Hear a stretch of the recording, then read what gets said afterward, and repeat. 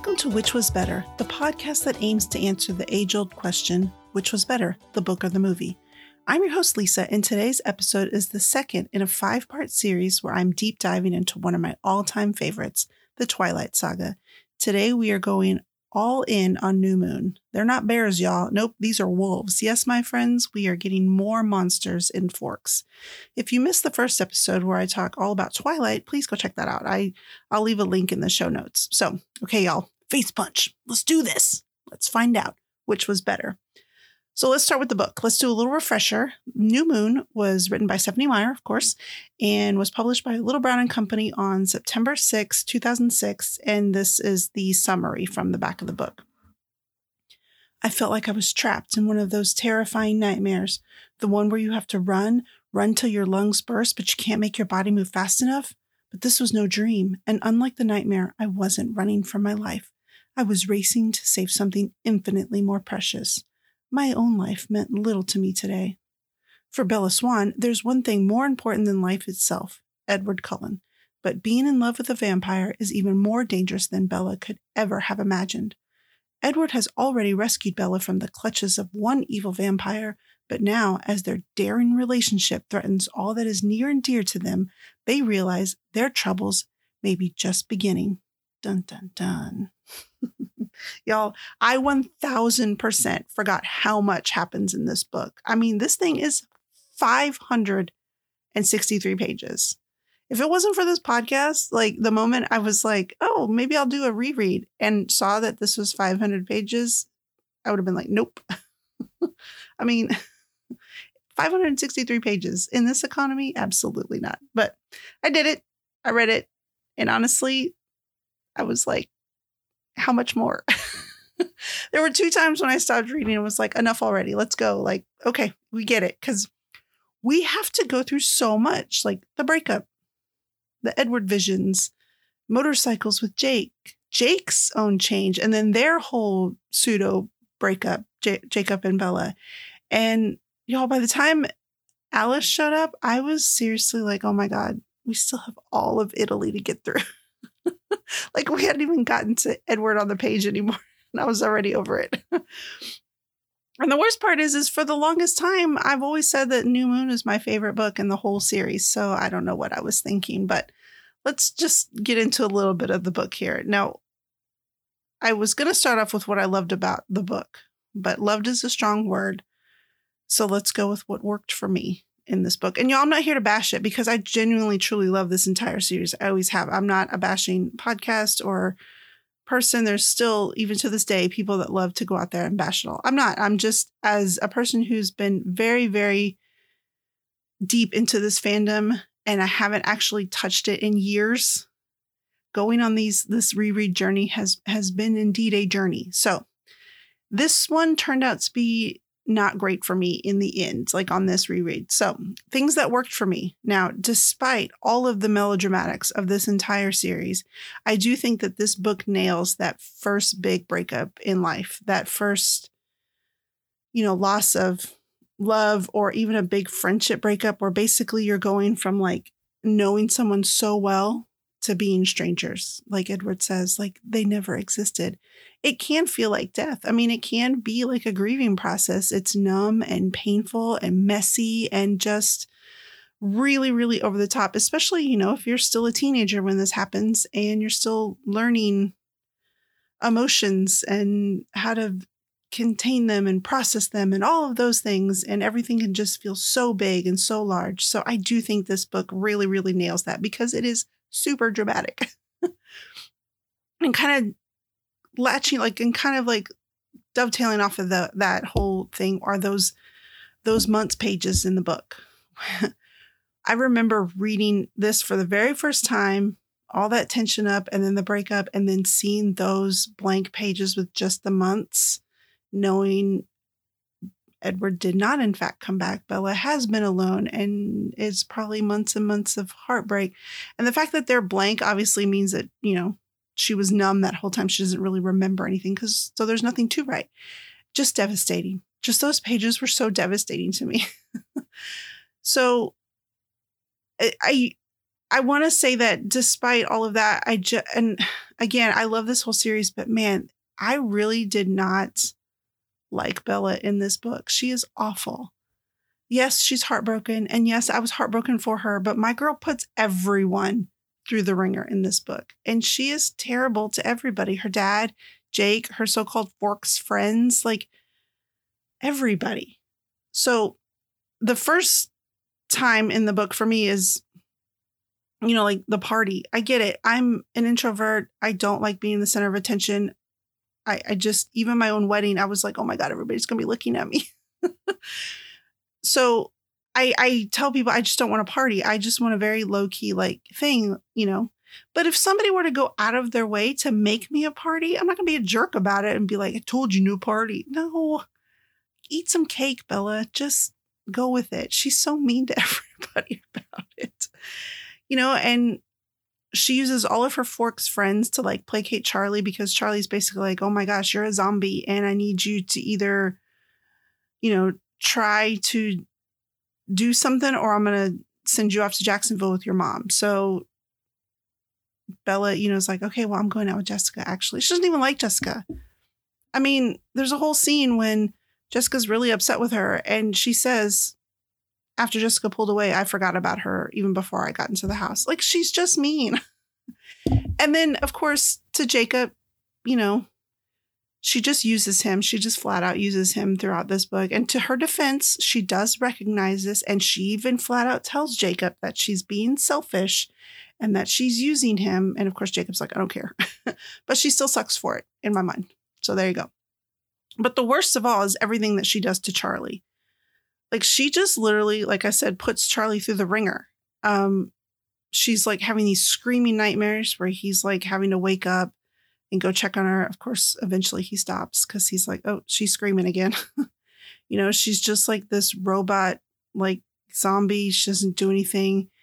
And she takes off again at the end to go to Italy to try and save Edward. We're all very grateful that she does that. But then I think about it as a parent, if my kid just took off and left a note, it was like, I'll be back later. My boyfriend's in trouble. I'll be back soon. What? Not to mention that the fact that even when she's on the way to Italy, Bella is basically like, well, if I can't get to Edward on time, that's fine. I'm just going to unalive myself. Ma'am, you still have a dad at home. Like, you still have family. Yeah, she was the worst in this book for me. And it's not just relegated to her. I think everyone's kind of terrible in this book, except Charlie. I love him forever and always. Okay. Because I think Edward's terrible. Like, they deserve each other because she's terrible and he's terrible because my dude left her in the freaking forest alone after breaking up with her. We had all this time in Twilight where Edward kept telling Bella, don't go in the woods. Don't go in the woods. There's things out there scarier than I am in the woods. Just don't do it. And what does he do? He takes her out in the woods to break up with her and then he leaves her alone in the freaking woods. Sir, absolutely not. Okay. And this next one, I'll stop hating on the book in just a second. This next one is really hard because I'm going to confess something that I don't want to admit to, but I'm going to in the effort of transparency. But on this reread, I might have found myself just for the tiniest of moments at the beginning, a little bit Team Jacob.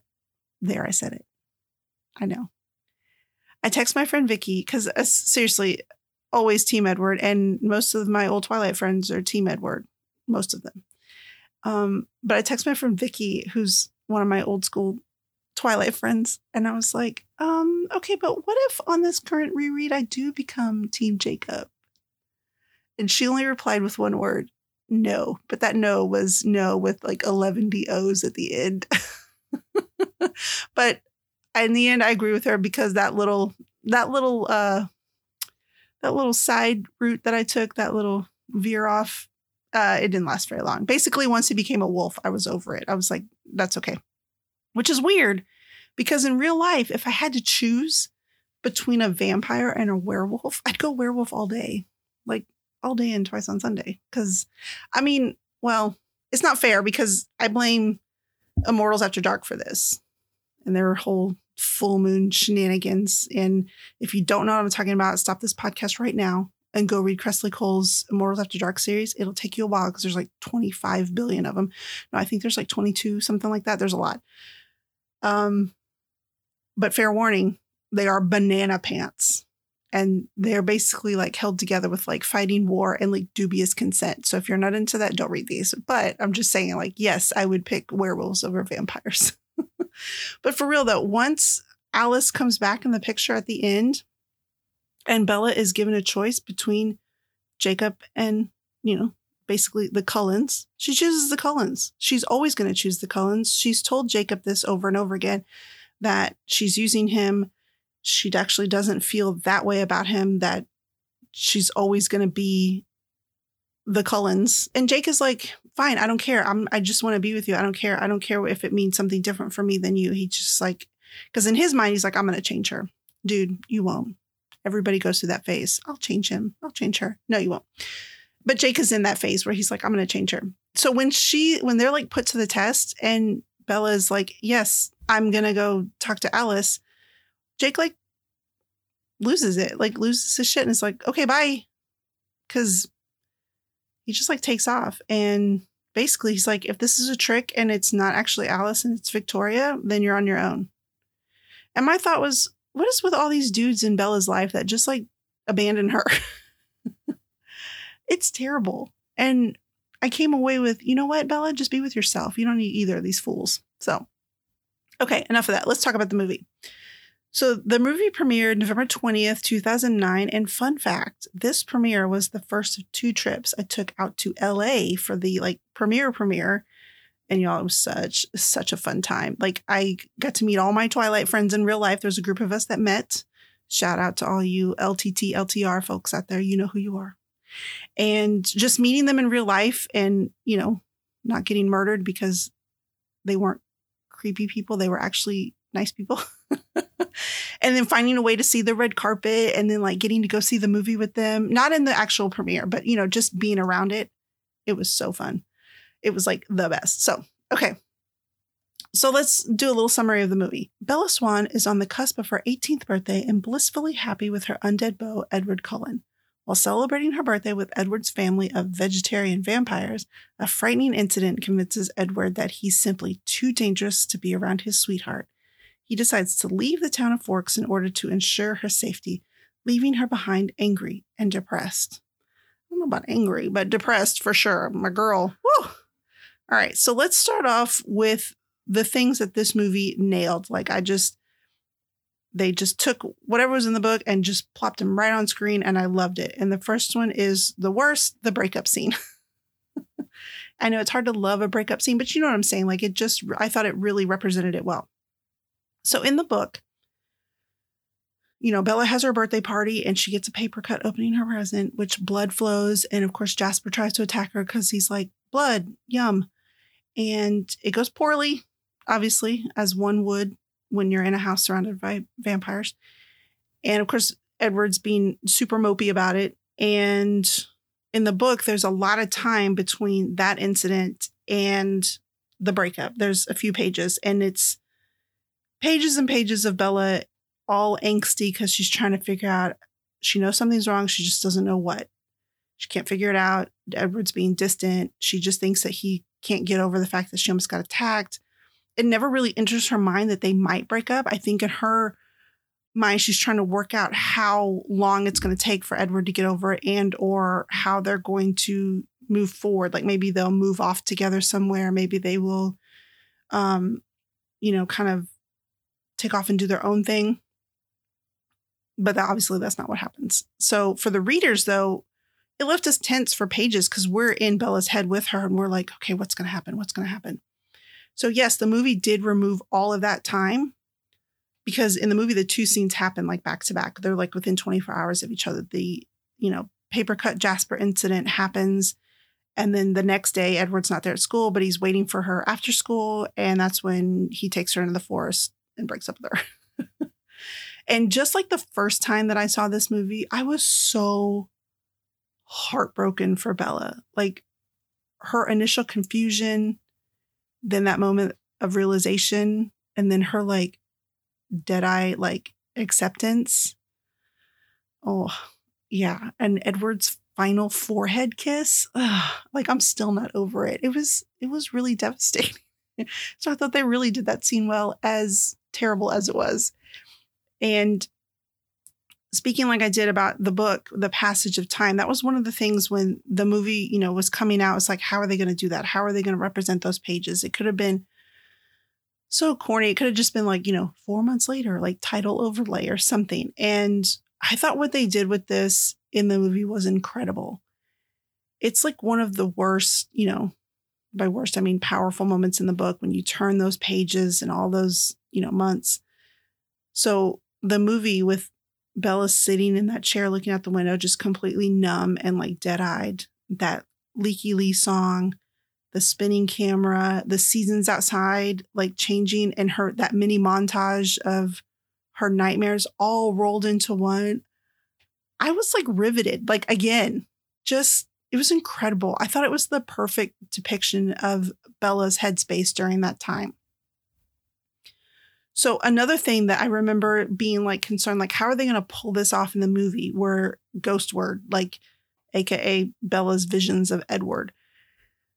We get far less of these in the movie than we do in the book. I think in the movie we get like 3, but in the book we get like 6 or 7. But I do love the way they were handled. They could have been so corny, y'all. Do you remember that movie? Do you remember the 1995 version of Pride and Prejudice? If anybody's seen that, when Elizabeth is in the carriage heading back and floating Darcy head shows up like outside of her carriage in her memories. That was corny. And it could have been corny like that, but it wasn't. I thought it was really well done, because when you're reading Bella hearing, I'm using finger quotes, even though you can't see me, hearing Edward's voice. I mean, like, I get it. Like, she loves like hearing his voice, and it makes her, feel good momentarily. So I get why she keeps trying to like achieve it over and over again, I guess. I mean, it's just very limited, because you're like, okay, she sees him or she hears him, But in the movie, where we actually get to see like this smoky, hazy, ghostly Edward and hear his voice and see how much it impacts her. Like, yeah, I would want to chase that too. If I saw like ghostly Robert Pattinson chasing me around saying, don't do that, that's stupid, I probably would do stupid things. So, okay, another thing that I thought was really well done was Face Punch, the movie. So it's such a stupid title. I think in the book it's something really generic, but I love this title. And even to this day, when I'm excited about something, I'll like say like Face Punch, let's do this, in my excitement. So I don't know why, I just love it and it stuck with me. But this whole movie scene where Bella's trying to be, back in the fray again, trying to be like a teenager, and she tries to get a group of kids to go to the movies with her, and it ends up just being her, Jacob, and Mike Newton. It was like the perfect awkward teenage outing, and I loved it. It was so hilarious. They both are sitting on either side of her with their hands upturned, and you can see they're almost like sweaty, which, hey, I get sweaty hands too, so not judging. But you can see they're all like tense, and she's just like so awkward in between them, and it was just like perfect. And Mike was so funny when he got sick and he ran out, and then later he's like, I think I need to go home. It was very funny. Of course, what made it slightly different was Jake has this little freak out in the movie where you can tell that something's wrong. He's super like temperature hot, not like, oh my God, you're hot. But he is hot because, we don't know it at that time, but he is turning into a werewolf. He's like having his Teen Wolf moment. But that segues into what I think they also did well are the wolves, like jorts and all. I remember, I feel like when I first saw this movie the first time, I thought the wolves were kind of silly, like the big CGI wolves. But I think it was because I was more focused on the fact that Jacob was wearing jorts. And I was also slightly uncomfortable. Like even now I was slightly uncomfortable with all these young dudes without shirts on, because I felt really old. But on this watch, I was like, these CGI wolves kind of kick ass. You know, like they were out there doing it. And I thought it was cool. Truthfully, I do think that the music, the soundtrack, did a lot of heavy lifting for those scenes, though, because they really could. They could have been corny, like Ghost Edward. But I thought they were really well done, especially their fight scenes. Like that Tom York song, what is it called? Hearing Damage, during that wolf chase when they're chasing Victoria, and it's like a montage of Victoria running, them chasing her, Harry getting attacked, his heart attack, Bella like going off. I think that's when she's going to like hike to the cliff so she can eventually cliff dive. All of that woven together with that song. Oh my God, it was perfection. Like I said in the Twilight episode, the soundtracks on these kick ass and it works. And I think that it elevates these wolves even more. Like I said, I thought on their own that they were cool, but with the music, incredible.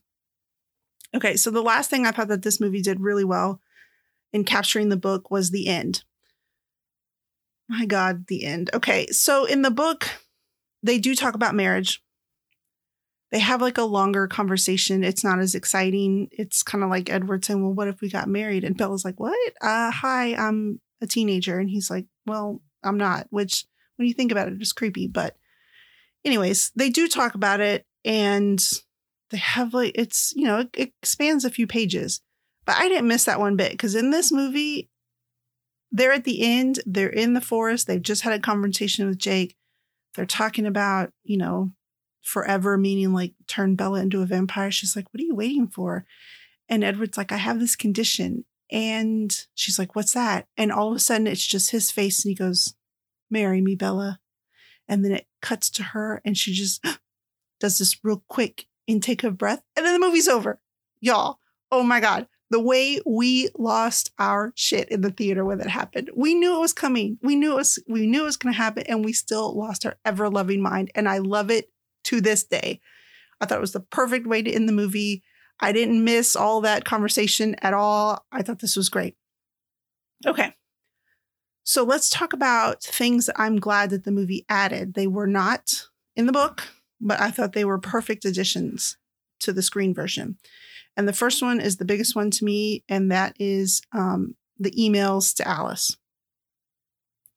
We see constantly throughout the movie, or actually we hear Bella writing emails to Alice, talking about, you know, how she's doing, how she still misses them, how she misses Edward, things that she's accomplished, you know, hanging out with Jake and all of that. And those emails are returned.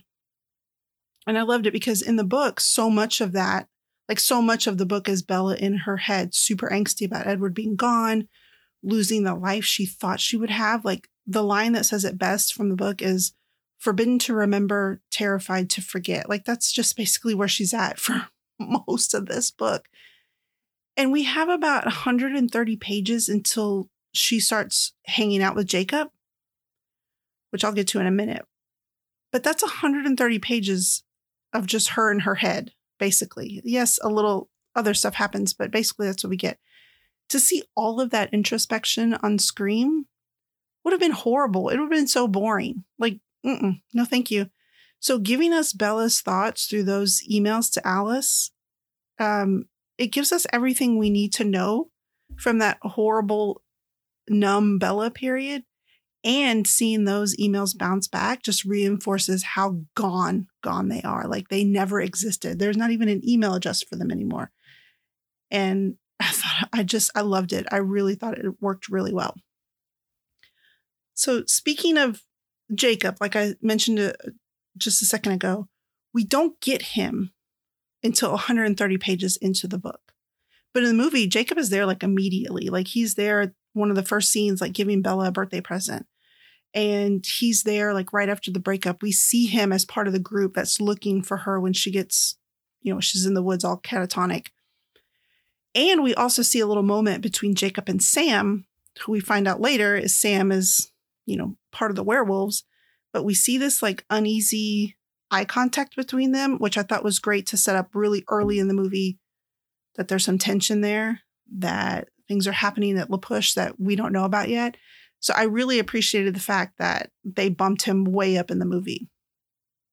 Okay. So one of the things that initially, I remember when I first saw the movie, the group that I was with, we were all like, what is happening? Or what just happened? And that is the moment at the end, Jacob and Bella are in the kitchen, Alice's bag, and Jacob and Bella have this moment where they're just about to kiss.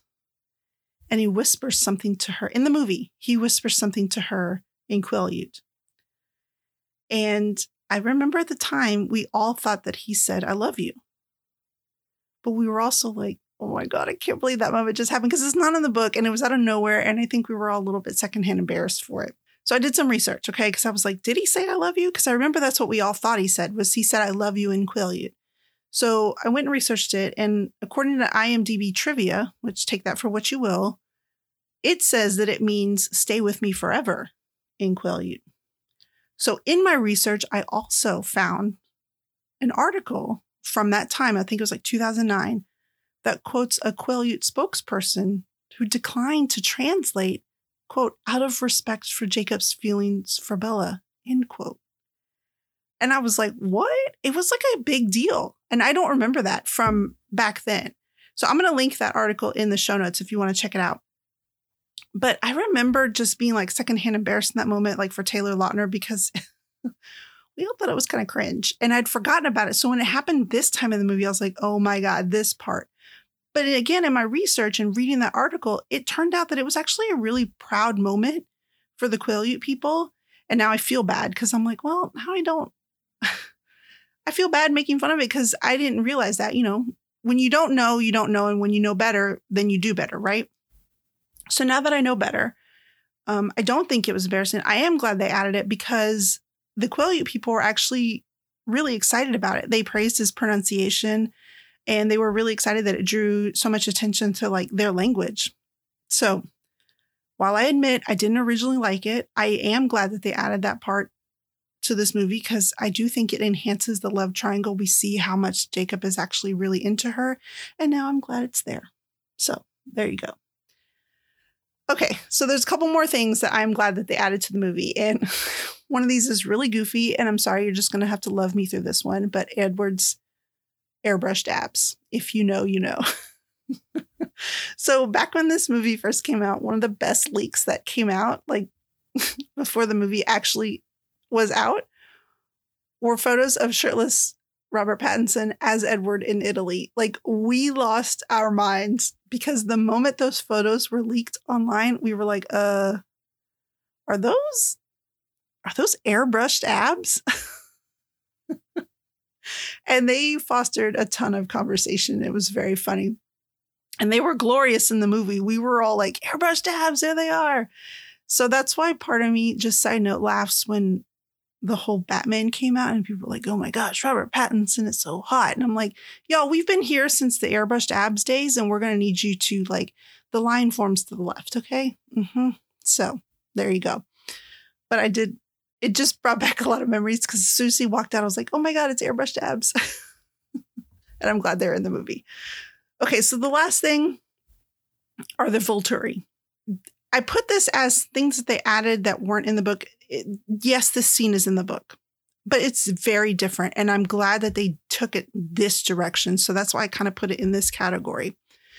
The scene in the movie is way more aggressive in the book. And I appreciated it because during the reread, when they're in Italy and they're confronting Aro, however you want to pronounce it, and Marcus and Caius, is that how you say it?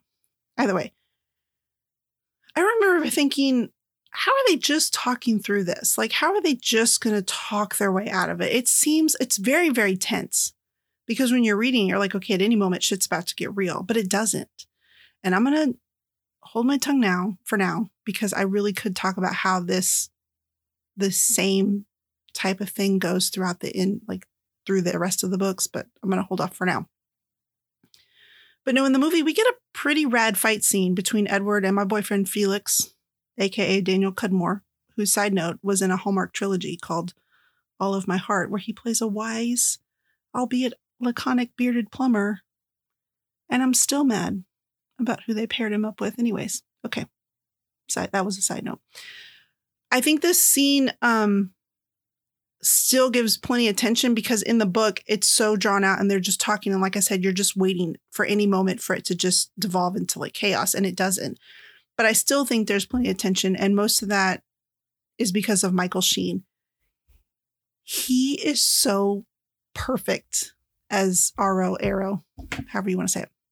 He's so over the top banana pants, and his high-pitched laughter, his like big old eyes, like just everything about him. I thought he played it to perfection, and I love him. I love every time he's in these movies from here on out. Yes. So like I said, it wasn't a departure from the book and like they just straight up added it. But I think the choices that they made that were vastly different from the book, I think they work really well in the movie. So yes. Okay. So things that missed the mark for me. First one, straight off, the paper cut scene. In the book, it happens and she basically is like, crap, like, you know, under her breath. And it's like a little drop of blood and that's enough to set everybody off. But in the movie, there's like a ton of blood. I've gotten a ton of paper cuts in my life and I've never had one bleed that bad. And there's like a ton of blood and she literally stops and goes, ow, paper cut. It's so terrible. It's so corny. In the aftermath with Bella and Carlisle, like they cut out so much of their conversation from the book about souls and religion. And I get that it was probably not to offend anyone, but I feel like they could have added a bit more in that scene to show why Edward was so reluctant to change Bella, because they have this very long, deep conversation about it. Plus in the movie, this scene is like intimate. Like these two were close and the camera work had them like a breath away from each other, like really close up to like Bella's face and then Carlisle's, and it showed like how super close they were. And if I didn't know the story, I'd have been like, are you about to go after Daddy Cullen here? Because I'm ready for this plot twist. I mean, hello. But yeah, so that just didn't work for me. Okay, another thing that did not work for me was when Edward finally calls. So at the end, Alice has shown up. She's wondering why Bella's not dead because she saw her jump off a cliff. And the phone rings and we don't know who it is in the book. We have this long drawn out conversation about who actually called Bella's house. Jacob answers the phone. You know, who was it? We all find out. Bella and the readers all find out at the same time as Bella that it wasn't Carlisle, like Jacob initially says. It was Edward. And the betrayal, y'all, while reading that part, the betrayal. Like I literally gasped the first time when we find out it's Edward because Bella was so close to speaking to him. And in the movie, it shows us Edward calling. Like we don't just see just the phone ring and Jacob pick it up and we don't know who's on the line. It shows Edward calling. And while I think it's like, I still think it's a crap move for Jacob to not let Bella speak to him, I do think that scene lost a bit of its punch to the gut by revealing Edward, like right off the bat. We just know it's him. The last thing that I just did not think worked was the aftermath of the Italy trip. Now, granted, I think that if we would have followed, like if the movie would have followed the book, it would have ruined the pacing for the movie for sure. It would have just kind of like flattened everything out so we could make room for this argument with Charlie. But we get almost zero of Charlie's anger towards Bella and Edward. We get this little in the movie, like, you're grounded forever, which works for the movie character Charlie because he's just very, you know, stoic and he's doesn't really speak a whole lot. But in the book, he's pissed, and rightfully so. I mean, she did all of this during Harry Clearwater's funeral. Her dad is already like checked out emotionally because he's handling that. And then she just straight up disappears. Again, earlier when I said Bella's terrible in the book, boom, here we go. And he's left worrying about her for days. And then Edward's now back and Bella's, you know, gets all kinds of rude towards Charlie about him. And it's just terrible. And we don't get any of that in the movie. And there's this little side part in the book where Jacob betrays Bella by telling Charlie about the motorcycles. And again, I get it. This would have all been too much for the end of the movie. We're trying to wrap stuff up, but they really did gloss over a lot of like the personal aftermath of Italy between Charlie and Bella. There's a lot of like mistrust there, especially between Charlie and Edward. All right, things that were not in the movie that I missed. First one, Charlie and Alice's relationship. They don't really detail it a whole lot in the book. It's like a couple of throwaway lines, but in the book, Charlie loves Alice. And he even's like, she hasn't been around in a while. Where is she? And it's all very sweet. And I don't think it would have fit well in the movie, but I still missed it because I just like that they had this little connection. So another thing was we lose so much of Bella contemplating being with Jacob. I don't think that the movie conveys just how much Bella actually wrestles with the idea of just kind of like giving in / settling with Jacob, which honestly kind of makes me laugh anyways, like just as a whole, because they're both teenagers. And she's like, maybe I could just settle down with Jake, be happy with him. And I'm like, ma'am, why don't you get through high school first? And then we'll worry about like life partners, but it's a book. So there you go. That little pesky point aside. I mean, this book is heavily inspired by Romeo and Juliet. Chapter 16 is literally called Paris, and she has all these conversations with herself, trying to decide whether or not she should try with Jacob and how it might make her happy to make Jake happy. And I think having a touch more from Bella about her confusion about Jacob would have set up the love triangle better for like the next movie. So things that I could have lived without in the movie. Only one, and that's Alice's wardrobe. They dressed my girl like she was shopping at Chico's. And no offense to any of you that shop there, but this was supposed to be a senior in high school, and they had her in smocks. Smocks, y'all. And like half sleeve shackets with like shoulder pads, like 80s power suits. It was awful. I felt so bad because Ashley Greene is incredibly beautiful. And she's supposed to be like on the cutting edge of fashion, and smocks. It was terrible. So I really could have done without that in the movie. Okay.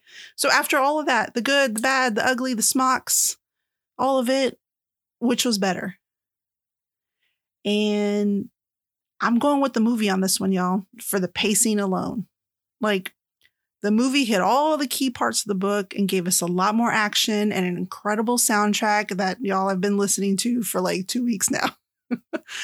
And I loved it. I would love, like, if I was doing my ideal so far, I would read Twilight, watch New Moon, and then we'll see about the others. But that's how we're going right now. We're going with movie. So that's it. We did it. So what are your thoughts? Which was better for you? I mean, after 2 books and 2 movies, how are you feeling about these? Are you still Team Edward, Team Jacob, Team Charlie? Where are we at on this? Team Bella, just be by yourself? Or Team Felix like me? Hello, Daniel Cudmore. So let me know on Instagram at Which Is Better, or email me at lisa@whichisbetter.com. And don't forget to check out the website at whichisbetter.com, where you can find all the episodes along with book reviews and other bookish posts. And you can also sign up for my monthly newsletter, where I send out recaps, reviews, and book recs to add to your TBR pile, which by the time this comes out, it'll be really soon in my next newsletter. I'll be sending out the February one.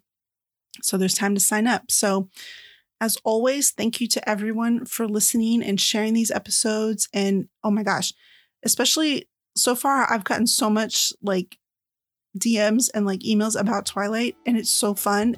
I love being in this world again. So every time you guys reach out, just know that I love it. And it just makes all of this that much more fun. So yeah, and I will see you next time.